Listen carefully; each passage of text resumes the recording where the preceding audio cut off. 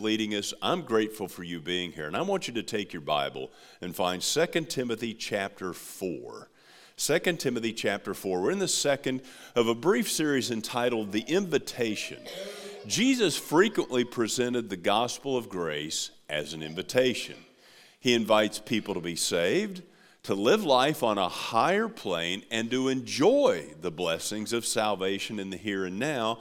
This morning, I want you to see that Jesus invites us to a life of steadiness. In this world, you will experience times of great blessing and times of great loss. Sometimes you'll be filled with joy, and other times it's dread or sadness. It's important to live with a spiritual equilibrium, a life where you're not thrown to and fro by the circumstances of life, always going here and then going there based upon whatever happens during that week or that month. Paul said in 1 Corinthians 15, be steadfast. Colossians 1:23 says, continue in the faith, firmly established and steadfast, and not moved away from the hope of the gospel that you have heard. So let's jump right in and get the context as we pray God would grant each of us this life of steadiness.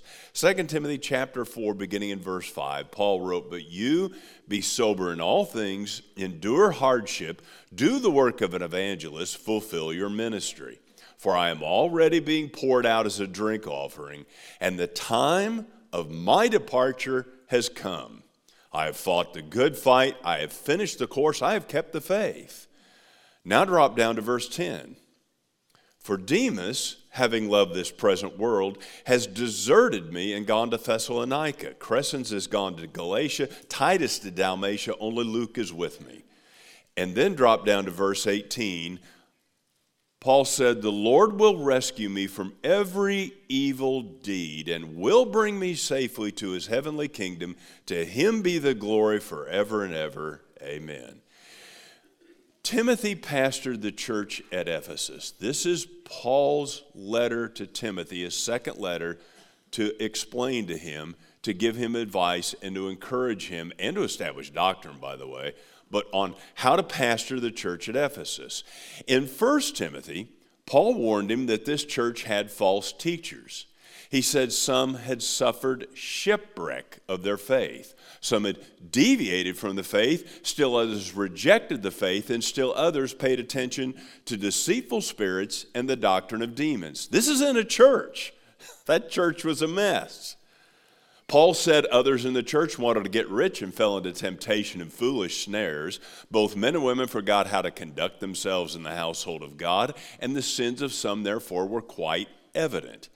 Then we transition to 2 Timothy. This was Paul's dying declaration. He was executed shortly after he wrote this. He wrote this from an underground prison called the Mamertine prison. It was a dungeon. The city's sewer system ran next to it. But he's not groveling or complaining. He's not wavering with his circumstances. His whole Christian life, he never turned to the left or the right, and he's about to tell us how to live this life of steadiness, and it starts with a reception of truth. Now, we tend to think that when it comes to Christianity, everything is always getting worse.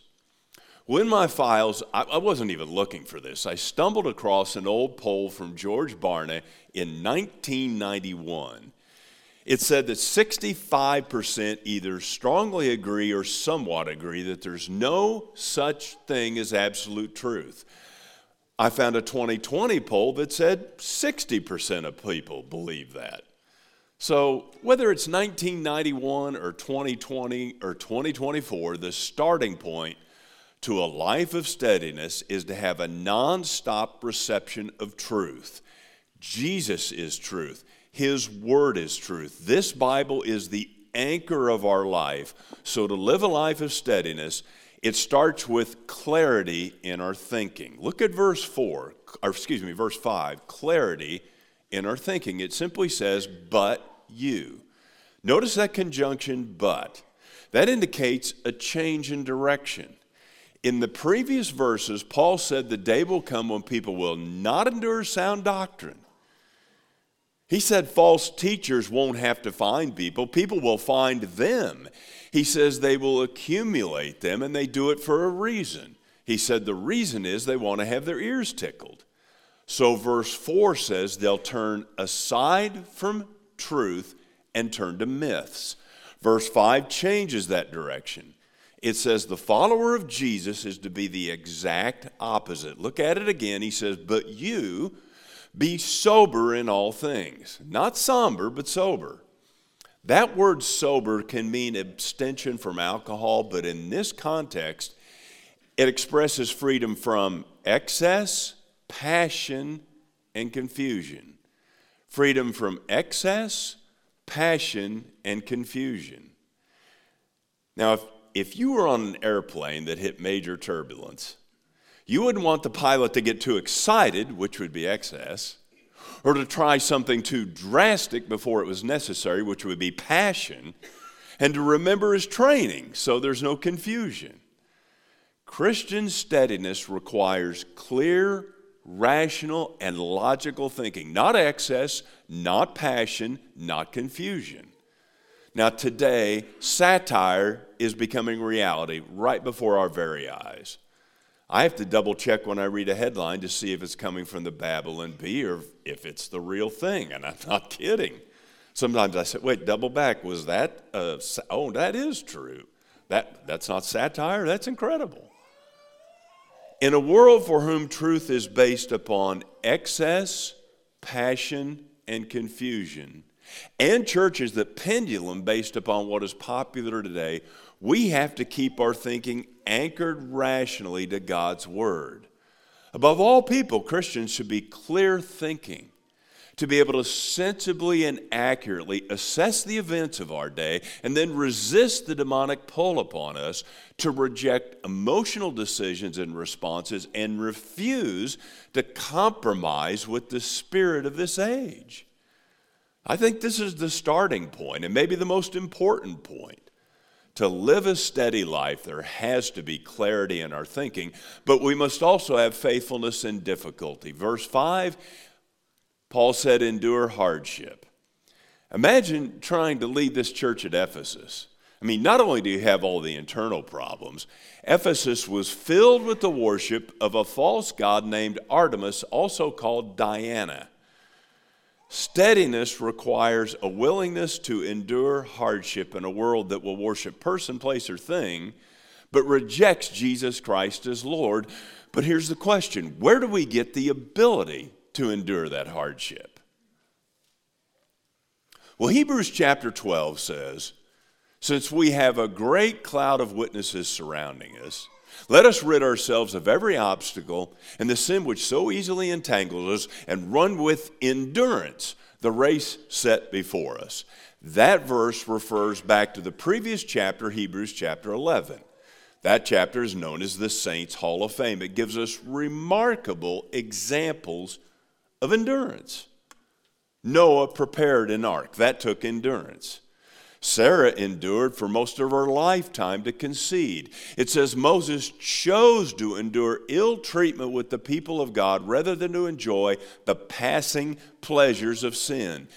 But then that chapter goes on to say that others were tortured and others experienced mockings and scourgings. Yes, also chains and imprisonments. They were stoned. They were sawn in two.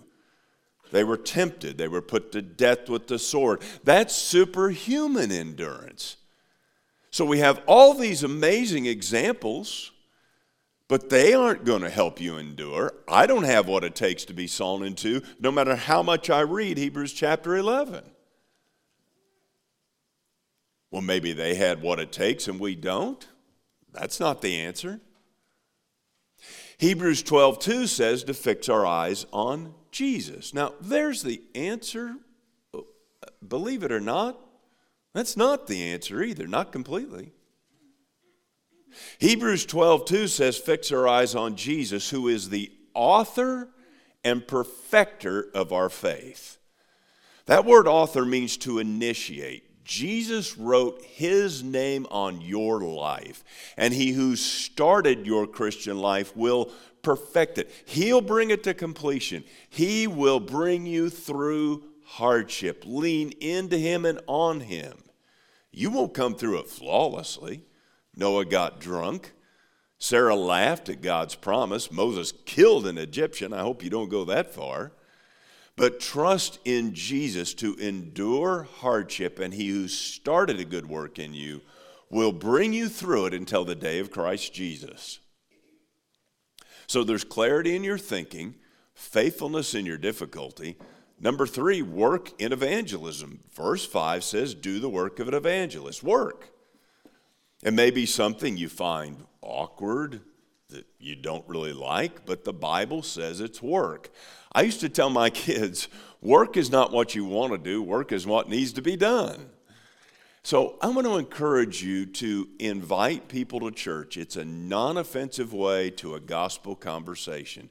And if a person comes, it puts them under the preaching of God's word, and faith comes by hearing, and hearing by the word of the Lord.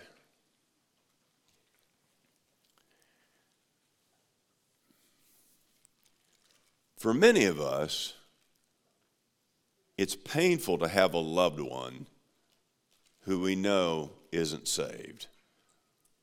Or sometimes we tell ourselves they are, but in our heart of hearts, we know.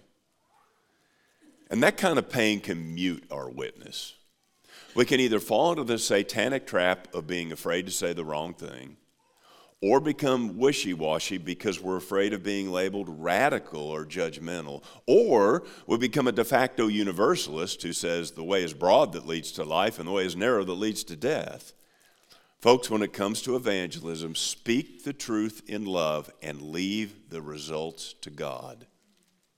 Speak the truth in love and leave the results to God. Never worry about evangelizing perfectly because you can't do it perfectly.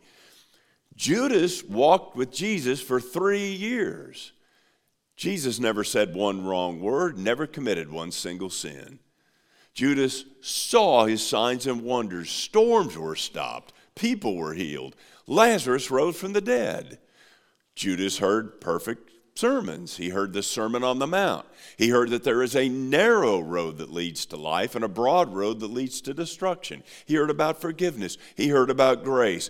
Judas is evidence that perfect words, flawless examples, and even undeniable evidence won't change a person. So instead of letting fear deter a steady witness, recognize this truth is an encouragement. Tell people who Jesus is, how to have eternal life, but don't carry the weight of responsibility for what happens. Trust his wisdom and his work, and remember, the salvation of even the most impossible person is possible with God. I may not be Exhibit A, but I'm in the ballpark. Work in your evangelism. And then fourthly, persevere in your ministry. Verse 5, he says, fulfill your ministry. Now, Timothy pastored at Ephesus. That was his ministry. But what about you? Many times in 28 years of ministry, a person has said to me, I don't know what my ministry is, or I don't have a ministry. And it's a grievous thing to them. So I pray these next few moments will clear up the idea of having a ministry. It could be that you already have a fruitful ministry and you don't recognize it. Or if you don't have one, you can develop one. But the issue here is the word ministry. It might be defined differently than you think. When many people think of having a ministry, they think of a singular focus. It's one thing you do and other people draw from it. But the ministry that God created for most of us does not have a singular focus because God has more fruit in mind for us than that. The key to having a quote-unquote ministry is being steadfast, and here's how it unfolds. Just simply come to church on Sunday. Be part of a Sunday morning class. That's a key. And just keep doing that. Do it week after week and give it time. People get to know you. You get to know them. We pastors get to know you.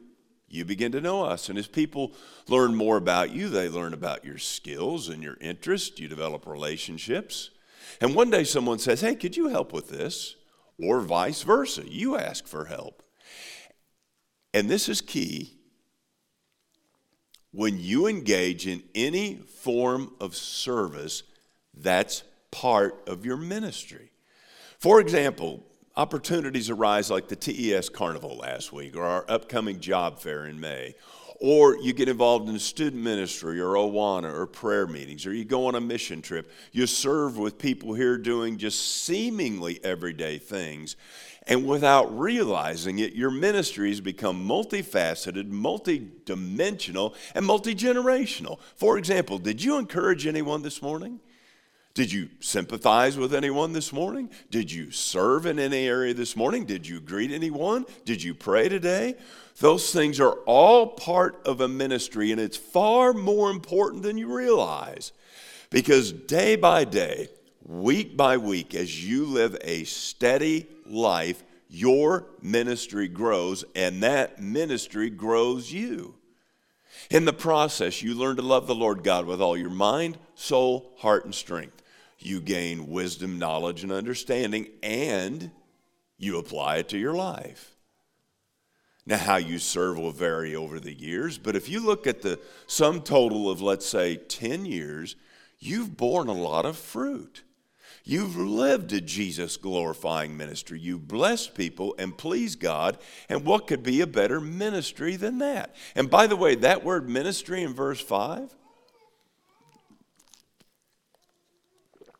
we get the word deacon from that word. That word means one thing, to serve. The investment of self to bless other people in the name of Jesus. So there's a life of steadiness, clarity in your thinking, faithfulness in your difficulty, work in your evangelism, and perseverance in your ministry. It all flows out of an acceptance of the truth. Number 2, an acceleration of time. Look at verse 6. He says, "For I am already being poured out as a drink offering, and the time of my departure has come." Already poured out. His life is spent. This life is a mist. It's just a vapor that's passing away. And it goes so quickly that it can seem like as you get older, I know some of you will say amen to this. You younger folks may not at all, but I'm telling you, it happens. As you get older, it seems like time accelerates. The Bible says, make the most of your time, for the days are evil. So don't waste time. Be on time. Soon you'll be out of time. Paul knows his life is over as he writes this. And in verse 6, it says he was being poured out as a drink offering. Numbers 15 says when a burnt sacrifice was offered, sometimes a little oil and wine was poured on it. That was the drink offering.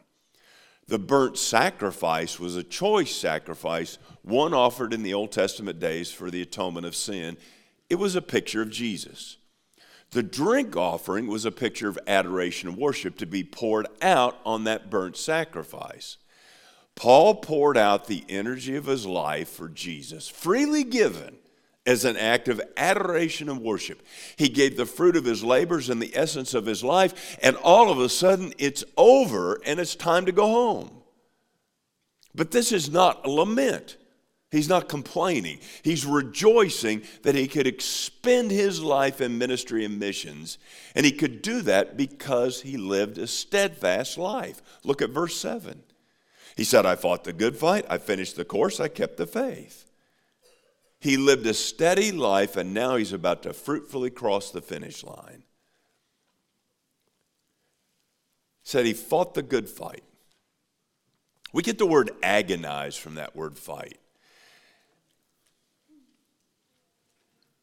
You face a steady opposition, don't you? Sometimes it's like a conveyor belt of trouble. The pressures of this world, the failings of our flesh, the schemes of the devil. It's a fight to stay steady. In fact, every soul who comes to Jesus comes through a spiritual fight. Every bit of spiritual growth you gain comes through a battle. Every piece of spiritual ground you take comes through a fight. Every thought you take captive to Christ comes through a fight. But if your life is going to count, it's going to cost. So how can you battle through all this opposition? Now, this is counterintuitive. I'll answer that by asking another question. And it's really a serious question. It's not a gotcha. Do you enjoy Jesus? Are you happy in him? Beware of having a half-hearted devotion to Jesus. You won't be happy in him, and you won't be able to fight against all that comes against you. And here's why. A divided heart wants to give itself fully to the ways and opinions of the world. In fact, it has its toes in the world's water when it really wants to go swimming. But that same heart also wants to follow Jesus. And because it's divided, it doesn't experience the blessedness of union with him. So it can't really enjoy pleasure without false guilt, but it can't really enjoy Jesus because it's not fully given over to him. How much time do you have left to be steady? Paul said, I am already being poured out as a drink offering.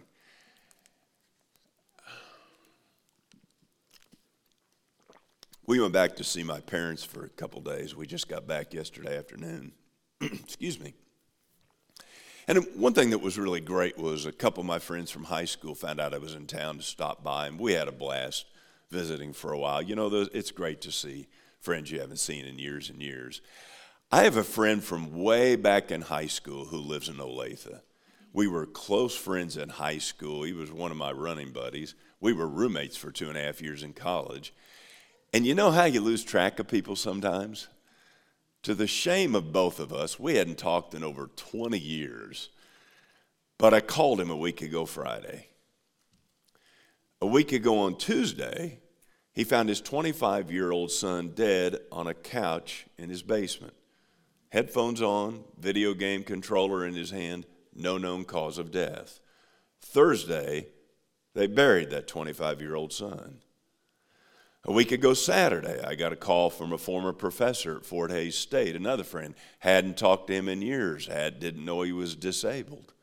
He's headed to the Mayo Clinic. He has had Crohn's disease his whole life, with which we are all too familiar. And he called me to ask for prayer because his situation sounds very dire. Paul said, already, the time of my departure is near. How much time do you have left? The acceleration of time. And then thirdly, the fluctuations of today. Before Jesus, Paul was set for life. He was a Pharisee under the respected Pharisee Gamaliel. But he followed Jesus and all that. He forfeited all that prosperity in the process. And he experienced a roller coaster of a life, but he never wavered, even though he had loneliness in his work. Look at verse 9. He told Timothy, make every effort to come to me soon. Well, no wonder he's in a dungeon. He needs Christian interaction, encouragement, and support. Every believer needs consistent Christian fellowship.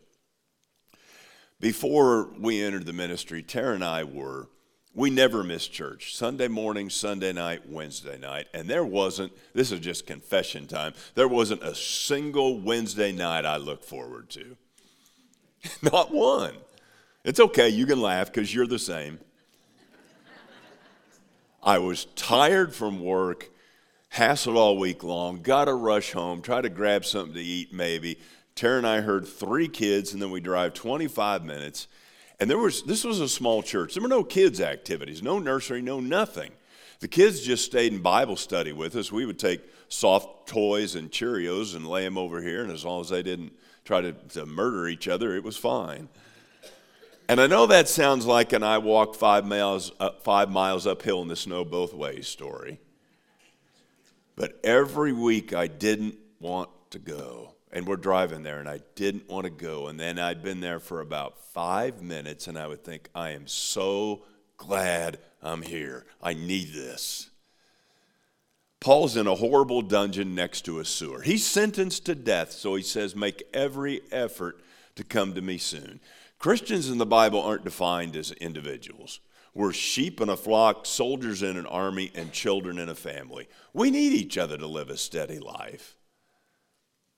People in a church need one another because when you get saved, you don't fit in with this world any longer. The only place you really fit is with other people who love Jesus.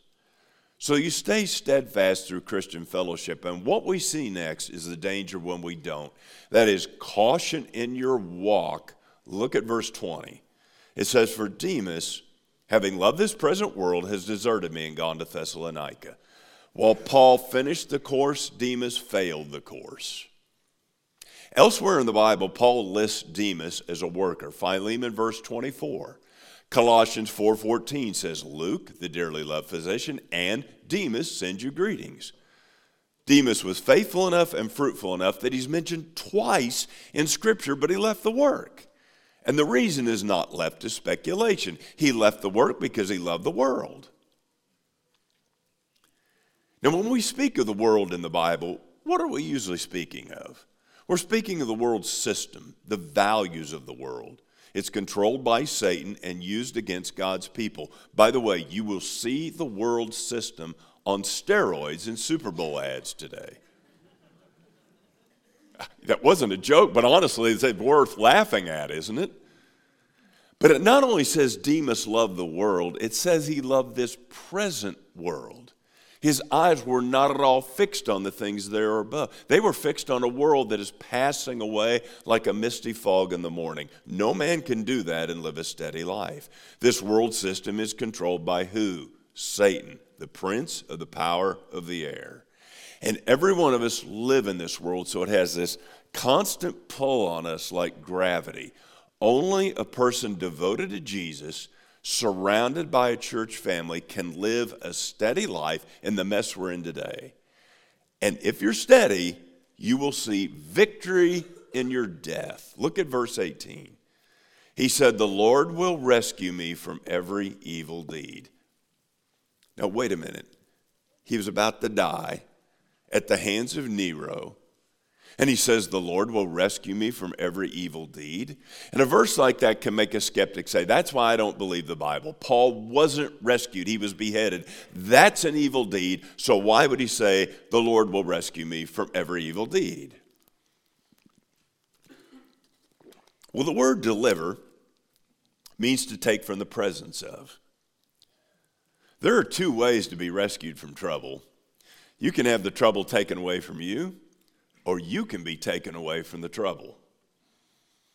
You know, when a person is ill, we pray for their healing because we want them around us, we love them, we want to bless them, but there's something that's true for every one of us.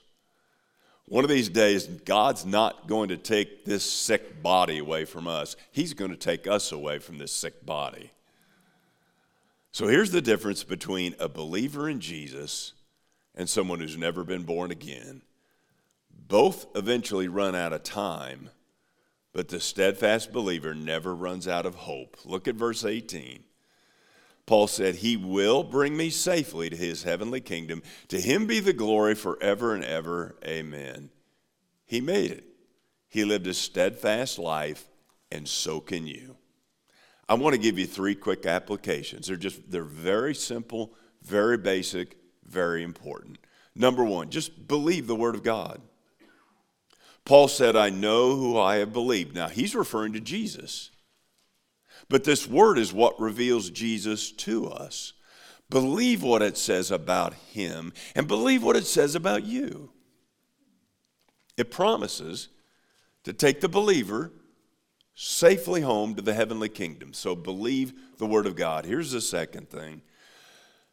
Pray for the wisdom of God.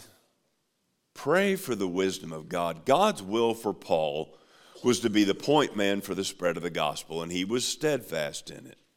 To stay steady, hear me out on this, to stay steady, you need to live in God's will. I didn't say God's will for you. God has a will for all of us. Sometimes we complicate that greatly. Here's God's will. I'm going to tell you what God's will is for you. It's right here. It's found in His Word. Applying this Word to our life is His will. Applying this Word to our life takes wisdom. That's one of the more difficult things in life. I like to call wisdom bringing the right Christian character trait forward at the right time. So we need wisdom. Pray for the wisdom of God. And then thirdly, trust in the grace of God.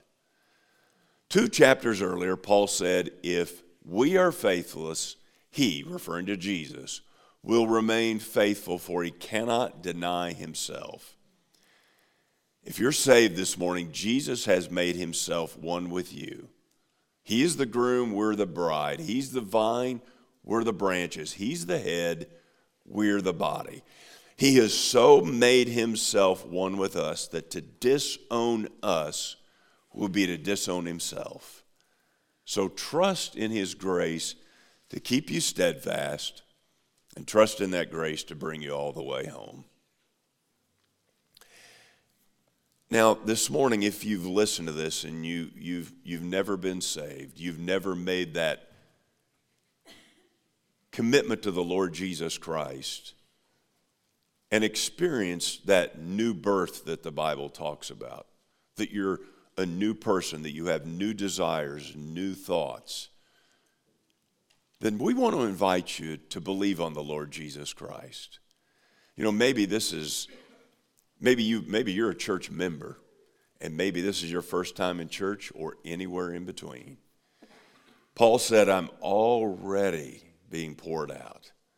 We have no idea how much time we have left.